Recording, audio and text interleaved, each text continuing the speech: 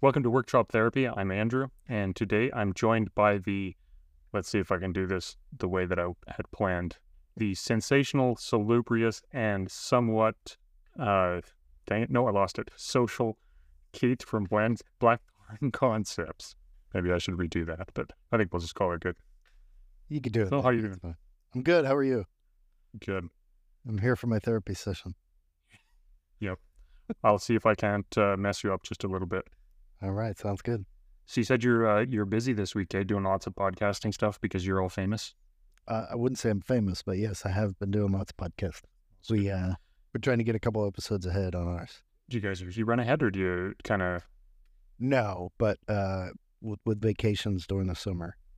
Well, that's right. Yeah, was the last one I haven't listened to one with Jeremy Speece yet. The one before that wasn't Tony talking about doing a bike trip somewhere or something like that?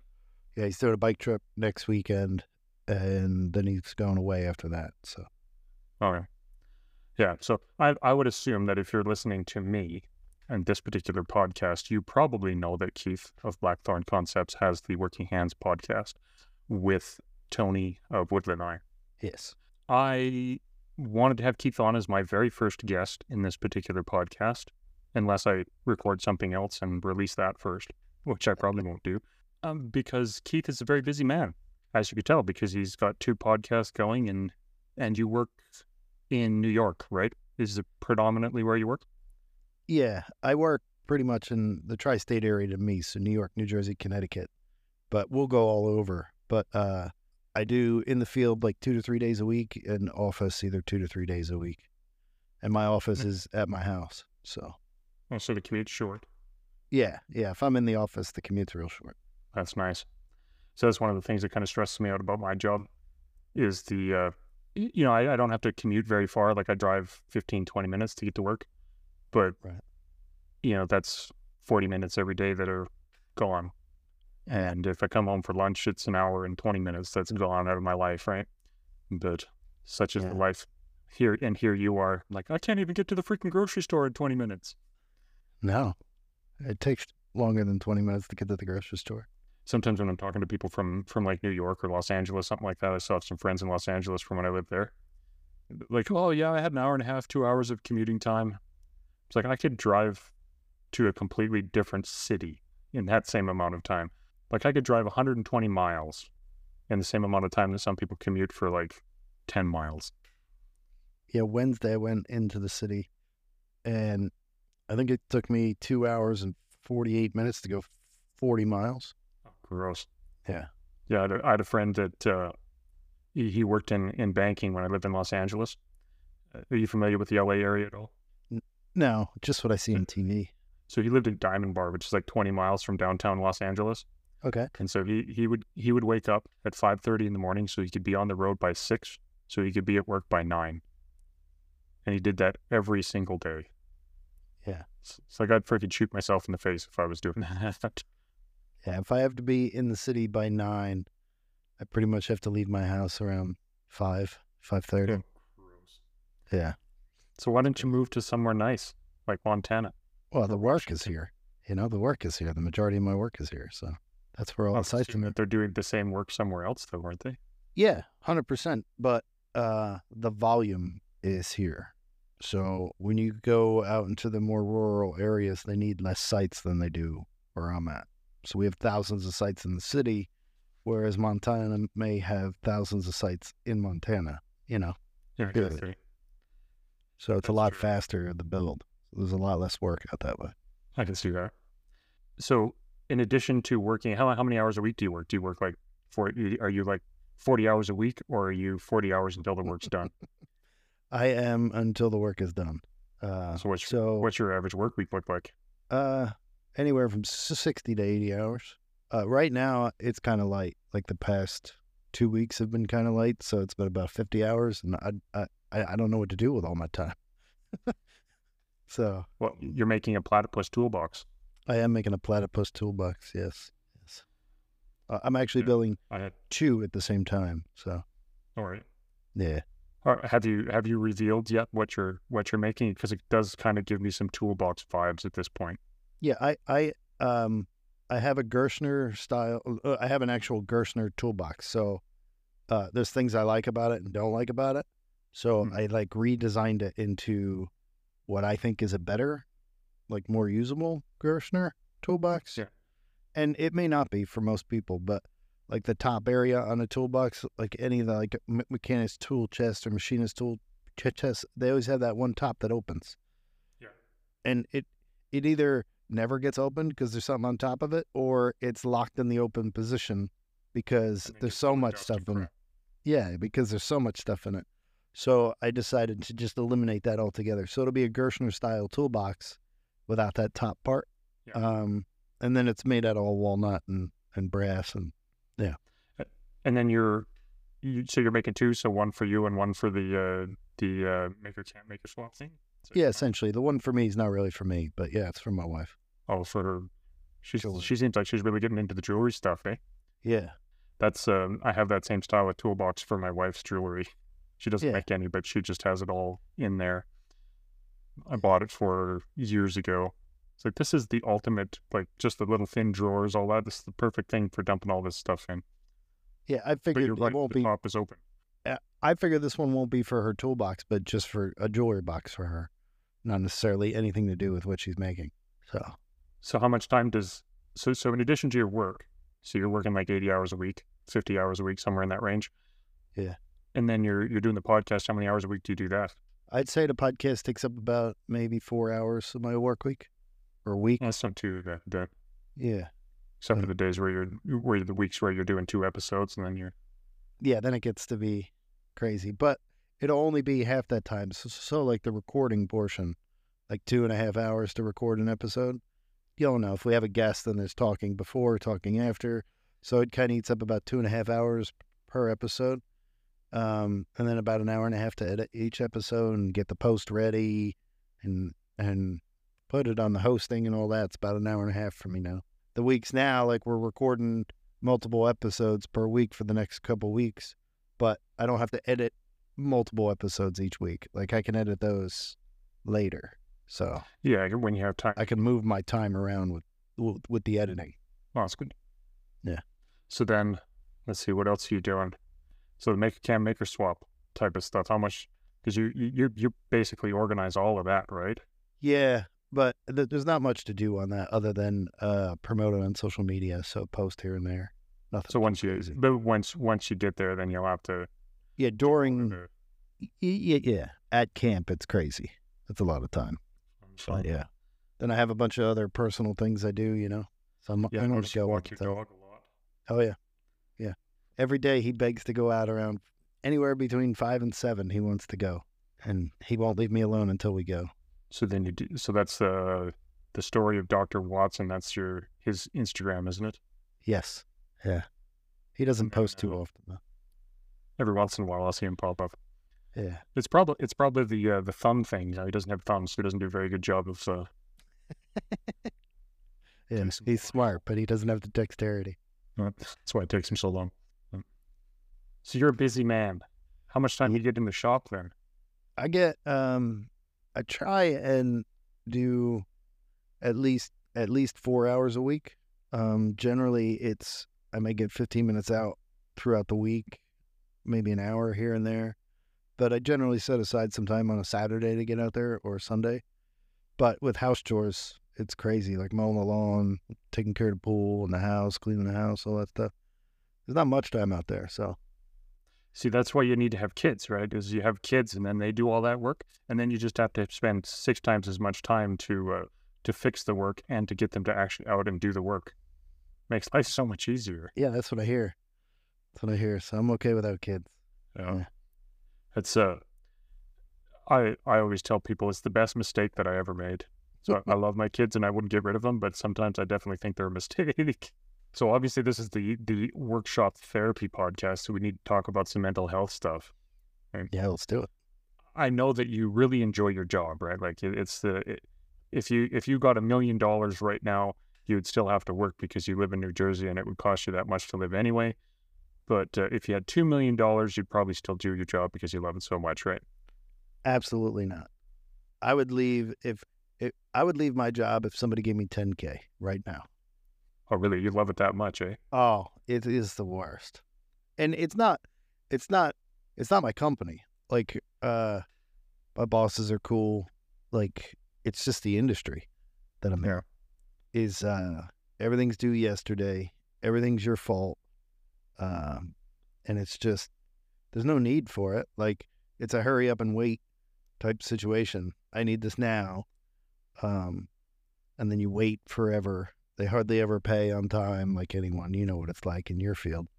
Nobody pays on time. So it's just a very stressful, frustrating, crazy. It's not worth me. Like, I'd rather work at Home Depot. Like, if I didn't have a mortgage, I would rather just work at Home Depot and tell people, oh, it's over there in aisle 4. And just... I had a similar come to Jesus moment about work, actually. I guess you haven't come to Jesus yet. But so I used to work in the oil field before I went back to university. And I remember distinctly the time when I thought that I'm going to go back to school and get rid of this crap. I had been awake for 36 hours, I think, at that point. It was February 20th, I think, middle of February. It was minus 40, and there was a 40-kilometer-an-hour wind, and it was like 1 o'clock in the morning. And I'm up on top of this rig, up on what's called the crown, right up on top, right? Yeah. And I'm installing this crap, and I finished. My hands were cold, and I stood up. I was like, "This sucks. I'm quitting. When breakup comes, I'm done." And I quit and went back to school. And it was largely because of that. Like there was days when I worked for 2 hours, but then there was days when I worked for 40 hours straight. Yeah. And it just wasn't worth it for me. And the same thing, like I'd have people call me and hey, your thing isn't working. It's like, well, did you plug it in? Well, it's not my problem. You get out here and fix this. This is your problem. So then I drive 3 hours and get out to the rig, and it literally, I have to plug it in, and then it's working, right? Or some friggin' rig pig would knock the antenna down, or things that if you looked out your freaking window, you could see the problem and fix it yourself. Yeah. But not my problem, not my job. Yeah, it was so frustrating. It's like, you're getting paid to do this. I'm like, yeah, I am getting paid to do this, but I'm also getting paid to do legitimate things elsewhere. Yeah. Yeah, that's pretty much my job. Yeah. Same. That's fun. So how does getting into the shop help with that? Does that help any? Or is it yeah, I guess part of my problem is I've been a home-based worker for just over 10 years. Like, my office has been my house. When I got to my new company, I said I'm not going to go to the office anymore. And that was the benefit then. And then COVID hit. Now everyone works from home. But there's no escape. There was no escape then. But when you're working that many hours driving home at night, and this place was an hour away from me, I'm just like, I'm just going to work from home now. So I feel like I'm always putting in time. Like, I always have to be on call. But when I'm in the shop, I don't care.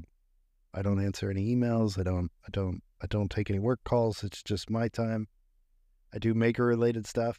I have done things for clients in the past, but now I just go out there and tinker for myself, and it's my getaway. It's my Zen moment. So, I'm curious about that, actually. Like working in the home office, you've been doing it for a long time now. Then, yeah. How do you get away from work then? Is it just the shop, or do you like the other hobbies that you? No, I mean, I do other things. I do photography, and I hang out with my wife and family stuff. But at my old house, I had an office in the basement, and when I came upstairs, I didn't go back in the basement. But my shop was in the basement then, and I just never went over to it because that was like going to work. Now I'm fortunate enough to have like a spare bedroom. That's my office. And now when I leave that office, I just leave, and that's work. Like that. But that was the office. Like, if I worked at Home Depot, that would be like driving home from Home Depot when I walk out of that room. I don't think about it anymore. Huh. So maybe that's the difference between, because you're not self-employed, are you? Like you're salaried by your company? Yeah, at the moment, yeah. I go all over. Sometimes I'm salary, sometimes I'm 1099 or contract employee. But at the end of the day, somebody else is responsible for the work. Show up and are you responsible for bringing any of it in, or are you? Yes. Yeah. Yeah. Okay. Not all of it, but yeah, I am responsible for bringing it in. So basically, I'm like almost quasi running my own business, but not really at all at the same time. Yeah. See, that's probably one of my biggest sources of stress, is just that I'm responsible for it. you know, like if I don't do something about it, the money's not going to come in. I don't get paid. Employees don't get paid. Right. And so then there's times I enjoy my shop. I like building stuff and I come out to my shop, but I also kind of semi-run this as a business for tax purposes. Mm-hmm. And so then I come out here and then I feel like, oh, I got to get something productive done so I can, justify this being a business. Yeah. So then I end up sitting here doom scrolling on social media because I don't want to do anything. Yeah. I find a lot of times I'll just go out in my shop and I say, I'm going to clean it up, and I just wind up making a bigger mess. And then it's tomorrow's problem. So tomorrow you hates today's you? Yeah. I mean, I just always in my head, the shop's a perpetual mess. So it doesn't bother me when I go out, unless I'm going to go out for a specific task and I just put something on top of that tool, like something on the table saw and I have to use it tomorrow. Then I'm like, what are you doing? But other than that, I try not to get it. I try not to get mad at anything out there. If I screw something up, I screw it up. I don't want to get mad at myself for anything. Like if I left a mess, okay, I'll just clean it. Like I'll get mad at work. That's fine. But I'm not going to get mad at myself in the shop. That's not I go out there from me time, Yeah, so it's the relaxation time. If you're cleaning up, you're cleaning up. If you're making something, you're making something. Right. That Yeah. type of stuff. Have you seen that one reel, or well, there's 1,000 reels with it, but that one reel noise or sound, whatever you want to call it, where there's like all the voices going on in their head, and then they bring the thing and they touch the tool, and it just goes quiet. Have you heard that? No, I haven't seen that one. Oh, it's like a bunch of chatter going on, right? So think of the sound chatter. Yeah. Chatter, chatter, chatter, right? And then the minute they start working or cutting something, the sound just goes silent. And everyone who posts it always posts, I'll try and find it and send it to you. They always post like, why do you keep going in the shop or something? And it's because then it kind of silences what's going on in my head. And I feel that way, not when I'm actually, like the minute I step into the shop, that's the way it is for me. I go out there, I shut the door, and then it's just like, I don't have to worry. I have no windows out there, nothing. I keep the doors closed. I'm just out there. It's just me. I don't care what I'm doing. I'm out there. I don't have to worry about nothing. It's just my time. Actually, part of my master's degree, we're actually talking about this today or yesterday. I guess we were talking about it. And one of my problems currently is that I'm a provider of a service, right? Like I have to do a thing for somebody in order for them to be treated, right? Right. Whereas mental health, typically you're not a provider, you're a facilitator. Okay. So you're the burden of care isn't on you. The burden of care is actually on the patient, because I can't reach out and massage your head and suddenly you're mentally healthy, right? Right. It's I can lead you along the path and I can go, hey, this is what you can do. Do your journaling, go out into your shop and do your 10 minutes of whatever you want to do in the shop, whatever your particular therapy is. But the burden is on you, and if you don't get better, it's not my fault. Yeah. And I'm looking forward to that, actually. Oh, I don't know if I could do it. Well, dealing with patients is actually, that's actually, so I'm a chiropractor, you know that. Some of the audience probably knows that. My wife is going to be the only person that listens to this episode, so she knows that. But, yeah, I've been dealing with patients for, 12 years, 11 years now, something like that. Anyway, and when I first kind of went down that route, my siblings, they were like, you have to talk to people, right? So I've always been kind of antisocial, but dealing with patients all the time has kind of allowed me to be more social than I used to be. But now you have to talk to them about their mental problems. Well, but the thing is people tell you their mental problems anyway, right? And when it comes as a provider, I know more about people than I want to know. Yeah, I think one of the biggest things that I'm looking forward to, though, is not being the provider, so I'm not responsible for you getting better.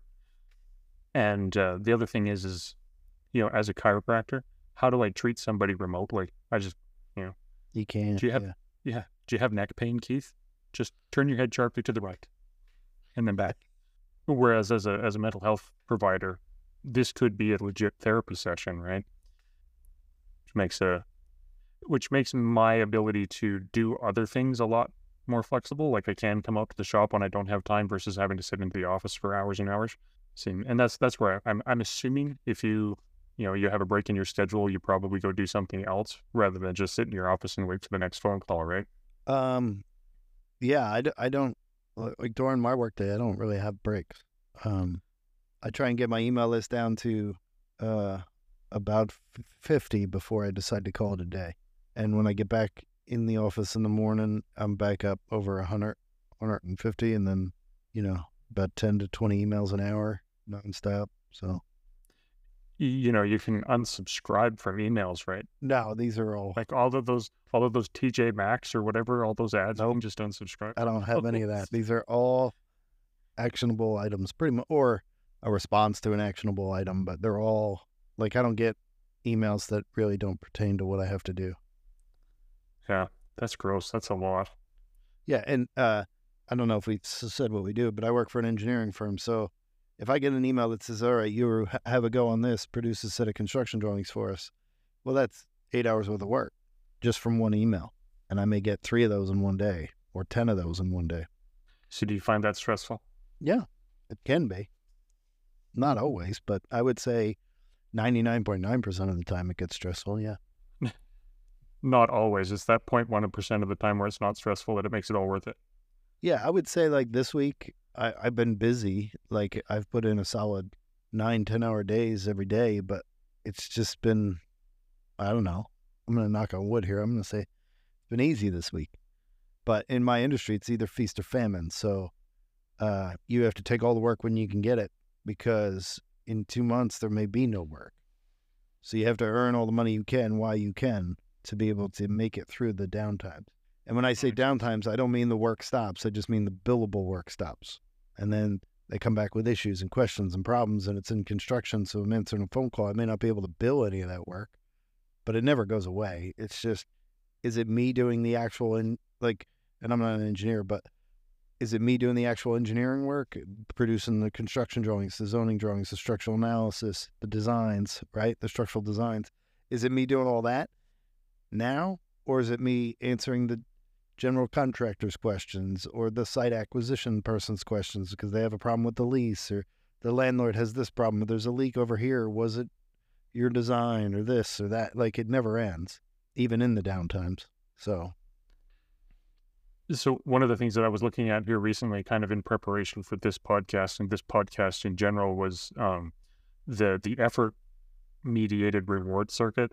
So everybody knows, or most people know, that dopamine is your reward hormone in your brain, right? Right. Basically, and so there's some theories about how it's the effort that you put in that triggers the dopamine release, and so that's where, for some people at least, the going out into the shop and making some hand plane shavings or whatever is what brings them the joy. Right. And do you find that, like, work-wise, do you find that rewarding, or like the work part of it is rewarding and the communications with the idiots afterwards is the stressful part? Yeah, I've often said if I could just be a drafter again and not do any client interactions, I would probably continue to do this job. But that dopamine hit doesn't matter what it is. There is no more dopamine hit at my work. I would say when I started it 20 years ago to maybe 10 years in, maybe there was some dopamine there, but for the past 10 years, there's been nothing. I'm just just numb to it all, just going through my day. So now you have to go get your walnut shavings to get your hit, eh? Yeah. Yep. Yeah. Well, and then there's other research that talks about how cost can mediate your dopamine release too. And so if there's too great a cost to a certain amount of effort, then the dopamine's not going to come to it. So if the work's too much to get to your end goal, then the dopamine release is lower, so you're not as motivated to do it. And so it sounds like initially you're at that, like, oh, this is, or maybe not. Yeah. Initially you're at, I enjoy this part of it, but the cost past that is too much. But yeah, but I will say, I know it's a different type of cost that you're talking about, but what does bring me the dopamine hit is money. So when they raise my pay, the dopamine starts to come back a little bit. You know what I mean? Because that can afford me to do what I want in my time. So there is that. But yeah, I think the cost of effort in my job has gone up a lot, and I don't know. There's a lot wrong with my industry, I guess, is my problem. Back in the day, we used to make a lot of money, and now they pay less and less every year and expect more and more every year. So I guess it is that cost to benefit analysis. Well, it's almost like industry standard, right? Like when I first graduated, I where I was, I could charge a certain amount per visit, right? Yeah. And then I moved, and I was in a different location. I couldn't charge as much, and so fast forward 10 years, I'm back to where I initially started, and it's super frustrating. It's like, what? Yeah. Why? And like the cost of my house has doubled, the cost of gas has doubled, the cost of everything, costs have all gone up. So it's good to know that everybody is getting screwed over equally, right? It's like an industry standard. Yeah, I would say from when I started to now, what we used to make per site, we're probably down in the 1/5 to 1/6 to what we used to. Oh, so like the dollar for dollar is less? Yeah. So let's just say originally we made 5,000 to 6,000 per site. Now we make 1,000, and that's just billable. I'm not talking with cost in or out of it, you know. So the only way to keep up and make what we made then is to do everything by volume. So it's no longer take a few sites and, oh, we could take a few more and make some more money. It's, we need to take a minimum of this amount of sites to pay the bills. And then if we want to make any money, we have to take even more. And it's so many more sites now than it used to be. And the effort for every site now is, you all know, because regulations change and new zoning requirements, like the amount of effort that goes into it has exponentially increased over the years. And it used to be that they used to pay somebody to go file a permit and all that. Well, now everything's electronic. So we're not going to pay that guy. Let's just put it back on the engineer and make him file it when it's his turn. He can do it online. So then that's an extra few hours of effort for every site. Like, it's just nonstop. And to boot, it's all monotonous and boring. It's the same thing over and over again. Yeah, it's just a different number in column A and column B, and then everything else is all the same. Yeah. I could literally do my job sleeping. And there's times where you wake up after a dream of having done your job, and there was nothing nefarious about it. You're just going through the motions. You wake up and you realize, I just slept and dreamt about this for 8 hours, and now I have to go do it for 10. And there's nothing worse than that feeling. That's the worst nightmare in the world. Waking up having dreamt about your job. And it wasn't like, oh, I was in my office and somebody was coming to kill me. No, it's not that kind of nightmare. It's the nightmare that you wake up and you're like, oh, work's over. No, it hasn't even started yet. The dreams that really tick me off are the ones where you're waiting for something really exciting, and then as you just about get it, then you wake up. Oh, Do you ever have those? I do, yeah. It's like you're waiting in line for an ice cream cone or something like that, and you spend your entire dream waiting in line, and then the door opens and you wake up. Yeah. Or you get up to the counter and then you wake up. It's the worst. I haven't had it in a while, but I used to have this dream not recurring, I guess recurring, but not really, where I felt like I was falling, and then it feels like I hit the bed, like my whole body jerks and I wake up. Have you ever gotten that? I've had falling dreams. I've never felt like I hit anything, though. I do the jerk awake type of thing. Yeah, but it's always a falling one where I jerk myself awake. Like, it feels like I land on the bed when I wake up. It's so weird. Oh, I'll do a confession to you that I have this recurrent nightmare, and I don't know what freaks me out about it. It's the stupidest dream, but I wake up with cold sweat and just like totally short of breath and freaking out, right? And did you know the Wizard of Oz? Yeah. So the dream is me and a friend are playing frisbee in the front lawn of my house as a kid. Okay. And the Wicked Witch of the West and her evil henchmen show up in their red and their yellow Ferrari and want our frisbee, and we say no and run away into the trees, and they chase us in their cars. That's weird. And it continues to happen? Yeah, I just had it like 6 months ago. It's like happens every couple of years. And how does that make you feel, Andrew? You're the one in the couch. I guess I should be. It makes me feel sad. Yeah. And there's I have a fear of witches as the result. I always loved The Wizard of Oz. It's one of my favorite movies. Yeah. We downloaded the stories on Audible, like the whole there's like 22 stories, eh? Oh, Comes really? across. Yeah, and they get a little weird. But Any of those things do. the other one that Dr. Dolittle. Oh, yeah. Yeah. So it was written in like 1890 or whatever, right? Oh, really? Yeah, it's quite an old story. And so my we downloaded this onto Audible for my son when he's like 6 years old.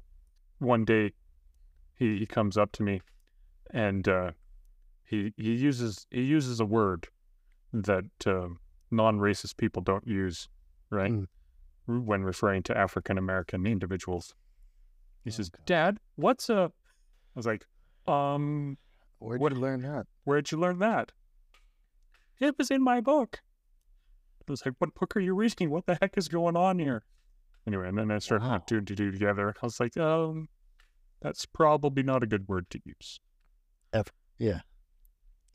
That's crazy that it's in the book. Well, I mean, it's written in On Audible. 1890, right? Like, Yeah. It wasn't, But it wasn't recorded for Audible in 1890. that is true, actually. Yeah.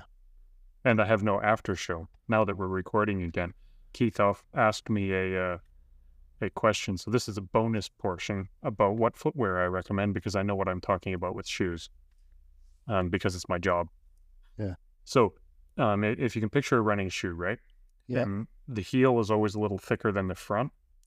Right. So you're essentially always walking on a high heel. Right. And Just looking at my if you think- shoes here. Yes. So evolutionarily, whatever your personal belief is, whether we've only been around for 5,000 years or 5 million, whatever it is, Yeah. for a long time, people have walked in bare feet or in very minimal soles, right? And so a lot of current research suggests you should use what's called a zero drop shoe. So instead of a wedge shape, you should have a flat sole. And so Ultras, which is the brand we were talking about, they're a zero drop shoe. And the other thing I like about them is they have a very wide toe box. So in the end of the toe, it allows your toes to spread out. And there's a few biomechanical things about allowing your toes to spread that are beneficial to preventing arthritis in your joints. It also allows your foot, the biomechanics of your gait to move more naturally, and it's not constrained by pressure from the side of your shoe. So as far as shoes, like I said, the ones I recommend people wear are Ultras, and then work boots. I used to buy Keens all the time. Yeah, that's what I have now. I don't know what your experience is. Their quality has gone down a lot, in my opinion. In like the past 3 years? Yeah. Yeah. Before that, they were great. Now it's like they're not the same shoe. No, like I had one I wore all the time for probably 2-3 years. And then I bought the exact same model, and they fell apart in 6 months. They went garbage. My personal recommendation on shoes would be, don't be afraid to spend money on them, is about it. Find a pair that works for you and is comfortable. I really like a brand currently called Oboz, O-B-O-Z, or Z for you Americans. That's the ones I wear currently. I like them. They don't have as wide a toe box as I would normally like, but I find them pretty comfortable, and my wife likes them as well. They don't make a steel-toed one, though, I don't think. So if you need steel toes, I can't think of any I need a currently heel. off the top of my head. You need a heel? Mm-hmm. You like the high heels? Or is it because No. you're so tall? It has to lock into a rung of a ladder. Safety thing. Yeah. That makes sense. Oh, anyway, this has been Shoe Talk, Shoot. the sub-segment. Let's sign out again. All right. You're a busy man, and your wife probably wants to yell at you about something, or you have a podcast to edit or something like that. So should probably wrap this up. Say thank you for being my first guest. Thanks for having me. It's an honor to be your first guest. Probably nobody will ever hear this, but Fun too. I can't wait to see where this podcast goes. well, we'll see. Hopefully hopefully it goes up from here. Yeah, No offense. I 100% hope it goes up from here. I hope there's some deep, meaningful conversations and not talking about the Wizard of Oz. No, I think we had a good conversation. Yeah. But yeah. So everybody, you can check out Keith at Blackthorn Concepts.